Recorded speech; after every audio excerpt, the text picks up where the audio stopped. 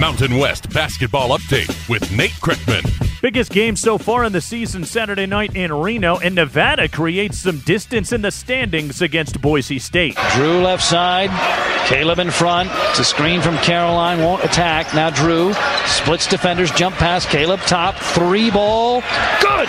Isn't that amazing? John Ramey with the call, courtesy of Learfield. Tight game all the way with 10 lead changes. Caleb Martin goes for 28 points, Jordan Caroline 22, and Nevada beats Boise State 74-68. Wolfpack in first at 7-0 in conference. Broncos still in second, now 6-2 in the Mountain West. All alone in third place now, the New Mexico Lobos, thanks to a strong finish from Antono Jackson against San Diego State at the Pit. Now 7 to go.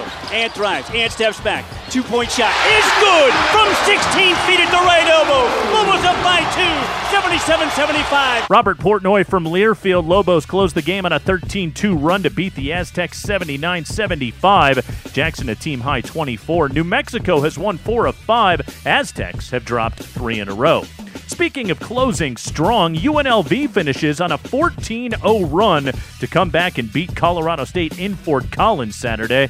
The big shot, who else? Jovan Mooring. JoJo steps back, doesn't take the three, gives the ball to Beck. Back to JoJo.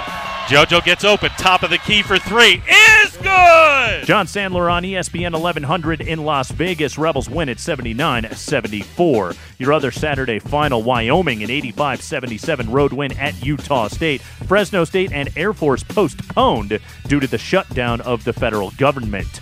Women's hoops, Wyoming and UNLV both win Saturday. They're tied for first in the Mountain West at 5-1. And that's your Mountain West basketball update. I'm Nate Kreckman.